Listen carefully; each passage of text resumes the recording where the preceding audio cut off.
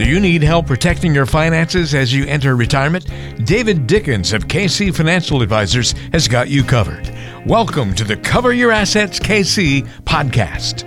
Hey, welcome to another edition of Cover Your Assets KC. Walter Storholt here with David Dickens, President and Wealth Advisor at KC Financial Advisors, based in Overland Park, but serving you from anywhere on coveryourassetskc.com. And I know David, although he's going to sound a little different today because of a lingering cold, is probably bouncing off the walls with excitement over today's topic. It's other than finance, this is your specialty, isn't it, David? And then we get to blend the two, so it could be pretty good. It's going to be good. If you saw the title of today's show, it probably had something to do about golf and maybe a play on words. But we better shout "for" at some point during the show today, David, because it's all for your retirement. Okay, we'll try to keep it all in the fairway today. Oh man, we're going to really force some puns. I think we're going to really slice the puns on the show today. I think. Oh man, yes, we're talking about what golf teaches us about financial planning. Now, if you're not a golfer, don't worry. You don't have to tune out of the show. We're still going to have some very, I think, good entry level conversations here about the game of golf. So I don't know, what's a complicated golf concept, David, that you can, like, something that a beginner wouldn't have any idea of what we're talking about? Like, oh my, we're going to talk. This whole thing we could go down some rabbit holes today, which I'm going to try not to do. So one thing that this may not mean anything if you're not a golfer, but I'm a 9 handicap, and all that means is I'm pretty good at it, but I'm not nearly as good as I think I am.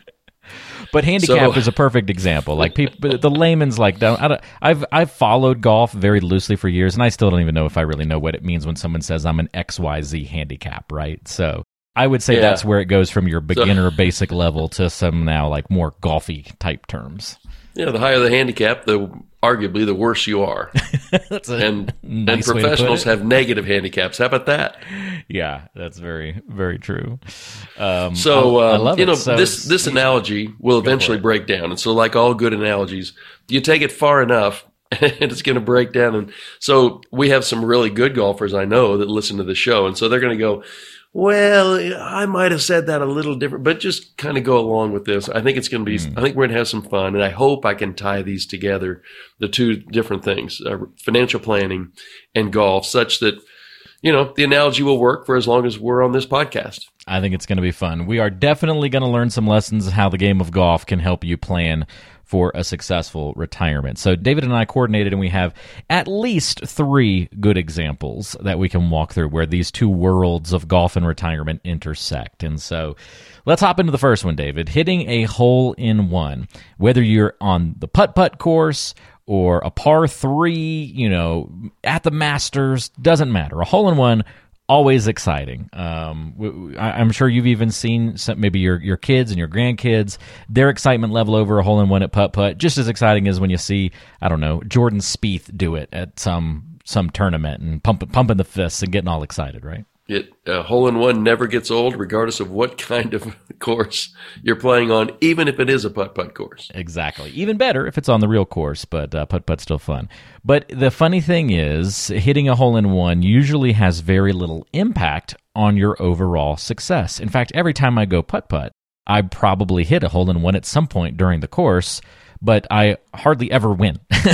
I'm never the winner at the end of the day. And it's actually interesting. If you look at the biggest tournament in the world, I suppose, would be the Masters, right? The history of the Masters, there's been 24 holes-in-one ever made during the tournament. And those 24 holes-in-ones have been made by 24 different golfers. So lesson number 1, hard to duplicate it.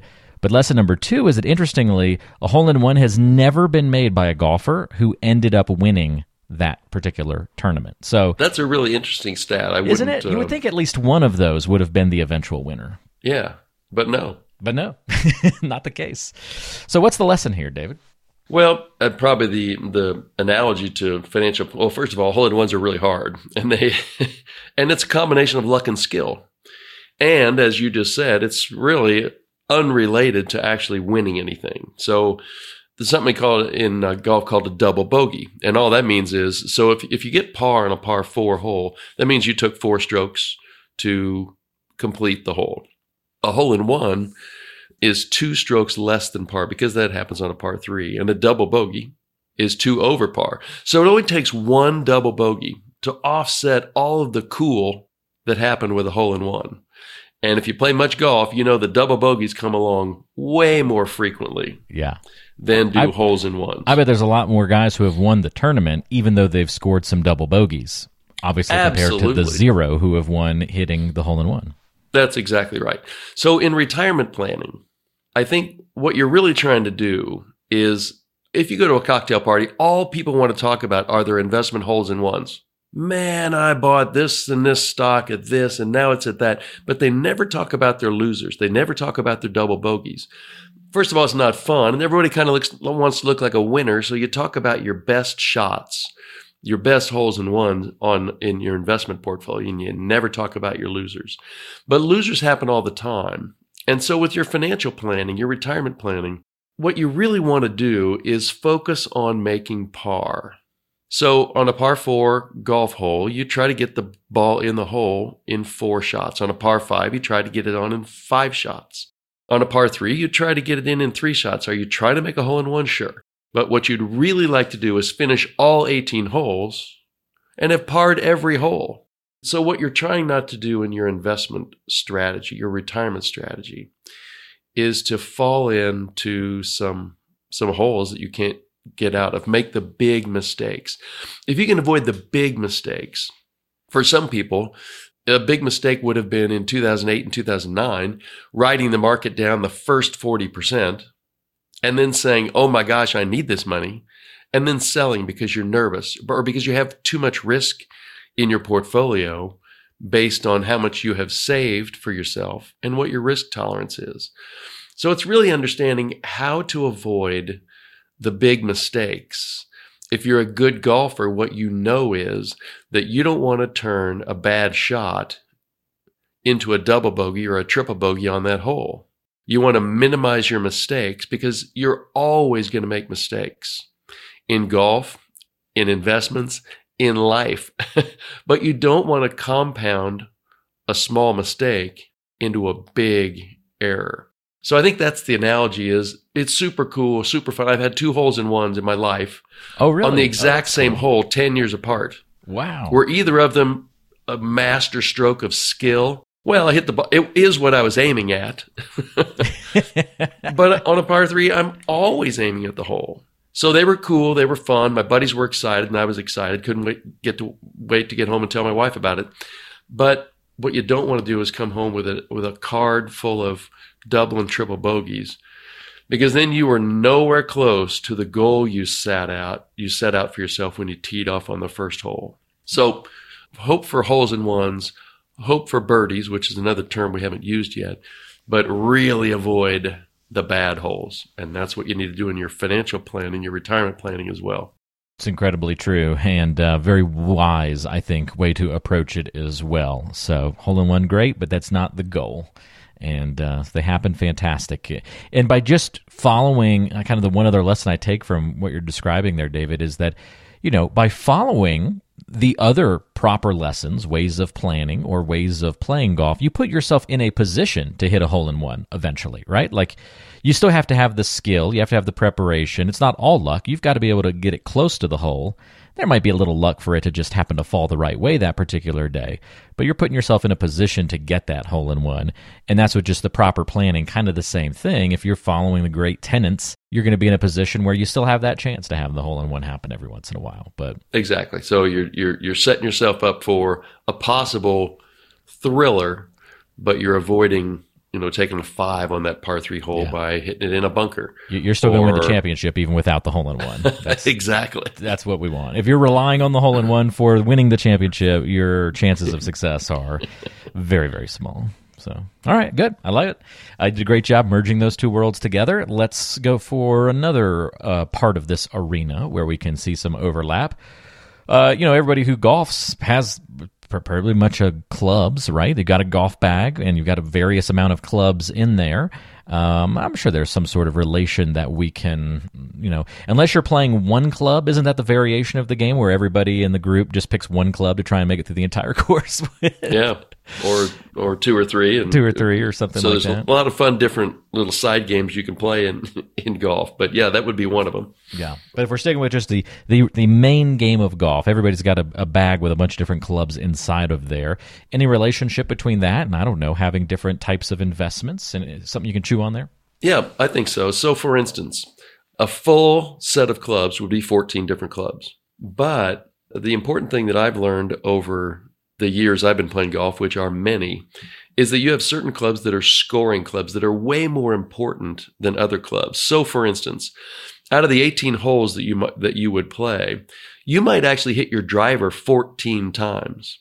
You might actually hit some variation of a wedge, a sand wedge or a lob wedge or a pitching wedge, 14 to 18 or more times. You probably are going to hit your putter 30 to 36 times.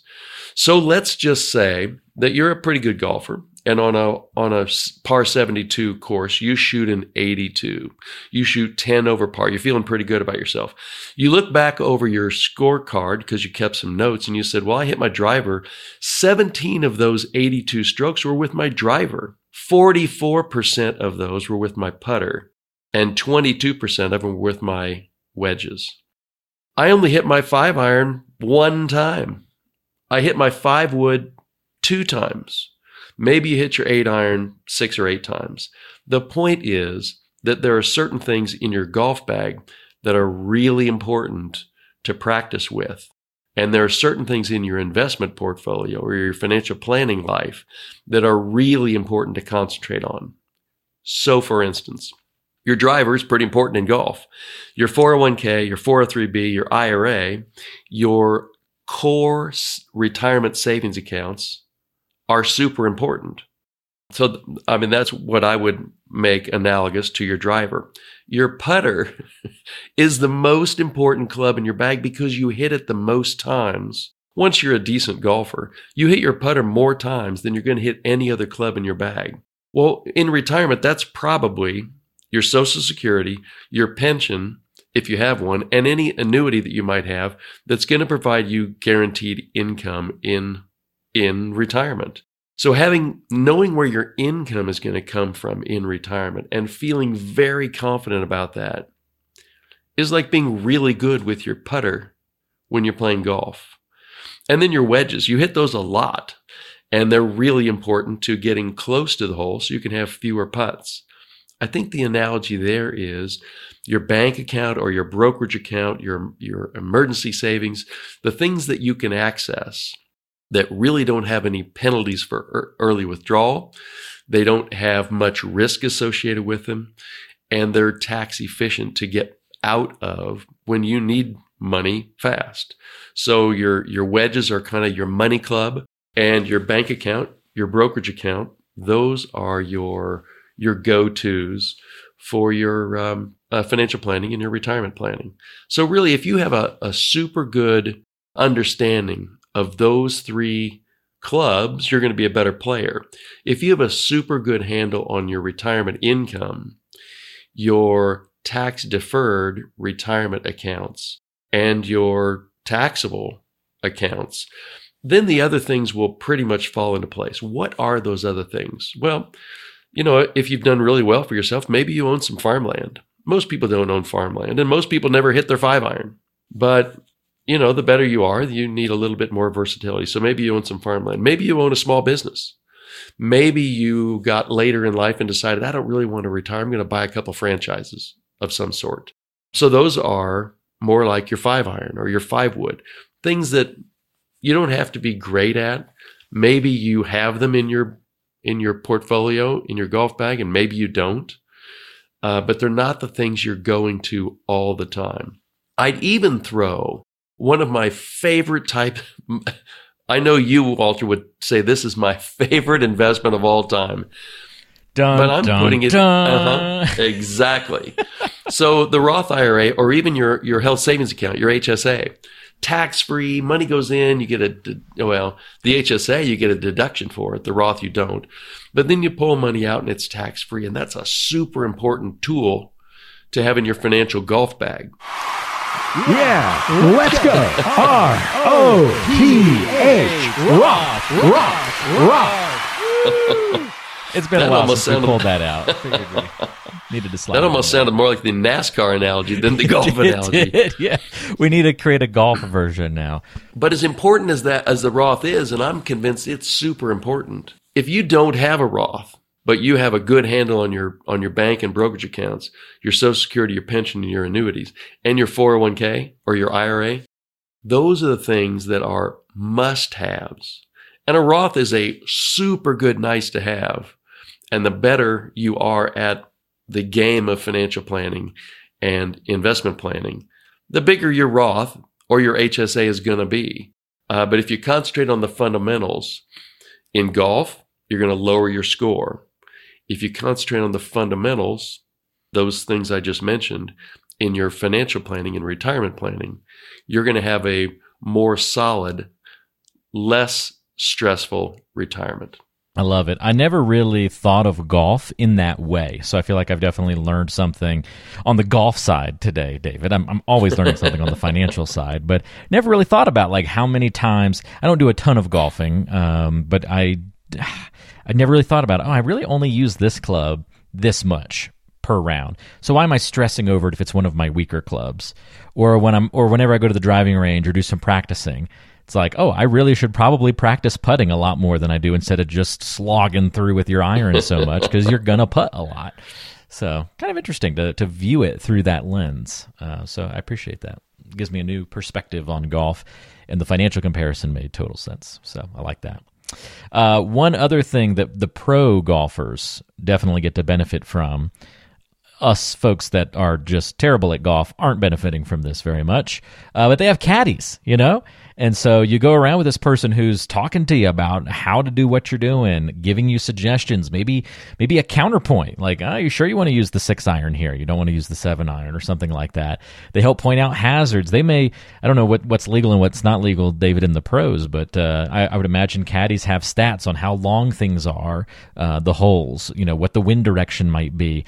Can give all sorts of different perspective to help that professional golfer squeeze the most out of their game. I could probably guess what the relationship here is to the financial world, but I'll let you do the honors there.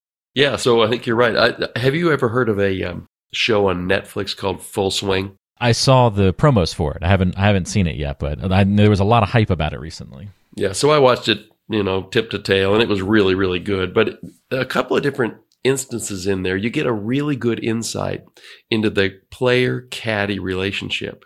So you're exactly right. The caddy knows, the golfer knows exactly how far they hit each club, but so does the caddy.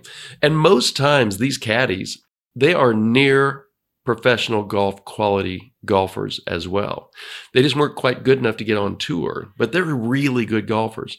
So they give the pro, they're a great person to bounce ideas off of, and they keep the pro focused. And they eliminate negative thoughts that this pro might otherwise have. The caddy would never say, okay, hit this, I think the 7-iron is the right club, and make sure you don't hit it in the water. They would never say that, or else they wouldn't be a professional caddy. Okay, that's good to know. That'd be my first move, would be like, all right, yeah, that's a good club choice. Now, just make sure you don't hit it in the water. That'd be... Or there's a big bunker on the left, so whatever you do, don't go left. Don't focus on the bunker. Keep that out of your mind. Okay, so yes. So what they do is they help the professional. They help, in my case, I help the person with the money, my client. I help them understand the risks of doing this or that or the other. I help them understand, your stock investments aren't going to do 12% a year forever, like Dave Ramsey tells you they're going to do. So don't expect that. Don't build that into your plan. Don't keep a bunch of money in a money market account. Except now, that was last year's advice. Now, money market funds are yielding 3.5% or 4%. They become an asset class. And so sometimes some coaching from someone who really understands the game, in this case, the game of financial planning and retirement planning, can be super helpful.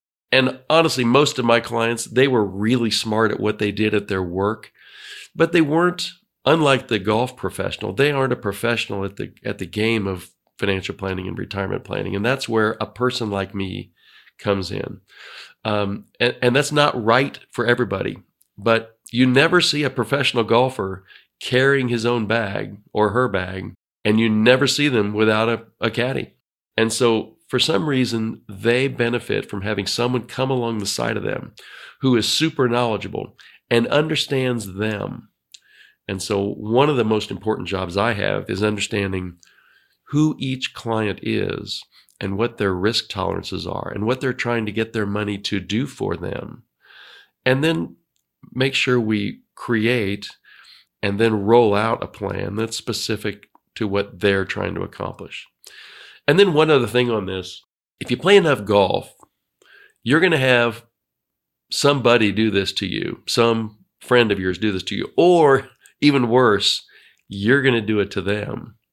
But you're going to offer up a tip. And it's one of my biggest pet peeves in golf is, why would you take tips from someone who is worse than you? Good point. But it never fails to happen, and it never fails to amuse me that somebody worse than the person who is struggling a little bit offers a tip to them. Yeah. Don't take tips from your buddies on the golf course or in your financial world. It's almost always a really bad idea. I'm going to start doing that at the end of all of our shows, David. Before we depart, I'm going to say, hey, by the way, I got a golf tip for you. Next time you're out there, try this. Just to test you, to see if you ever come back and say, hey, I tried your tip, and it was terrible. Walter, I'd say it's unlikely that You're well-disciplined. You are not following any tips I give you. Oh, that's great. So that's kind of how, those are three ways that I think, kind of relate golf to financial planning. Whether you're a good golfer or a novice, hopefully some of those things made sense and resonated with you as you're taking care of your financial life. And hopefully you can avoid lots of double bogeys and triple bogeys. I love it. Important to listen to the right folks, but also to know when not to listen, right? That's just as much of a skill as when to take advice as when not to take it. Just as choosing the right club or the right investment in your portfolio. It's you got to choose the right one for the right situation. You can see the parallels starting to multiply here as we talk further about this. But good place to end it for today's program, I would say. Hope you learned a little bit about golf, perhaps, but more importantly, about financial and retirement planning as well. If this leaves you with any additional questions or you want to talk to David a little bit more one-on-one about something else going on in your financial plan or as you prepare for retirement, always welcome to reach out and talk to David. You can reach him via phone at 913-317-1414. Again, 913-317-1414. And online at CoverYourAssetsKC.com. CoverYourAssetsKC.com, and we'll link to that contact info in the show notes today. So definitely go and check it out. David, really appreciate it. Glad we could hit your expertise in two different areas today, and we'll have another good topic on deck next week. Yeah, we'll abandon the golf course for next week. I'm working on an idea. I've had a number of meetings over the last 3 months with clients and prospects, and it's just a good reminder that when you're not in this world full time, you can get kind of mixed up on a lot of the basics. And so we're going to kind of go back to some of the basics next week, hopefully interesting for even our really good do-it-yourselfers. But I think it'll be a good podcast, so we'll see what that brings. Hey, there's even some golf crossover there, right? Even though you're a really good golfer, I bet sometimes when you go out to the driving range or you're maybe having a rougher day on the course, you got to say, all right, back to basics. Let me practice the fundamentals.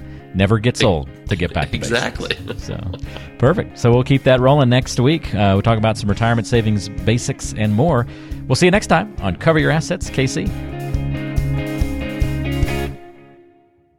Investment advisory services offered through ChangePath LLC, a registered investment advisor. ChangePath LLC and KC Financial Advisors are separate companies.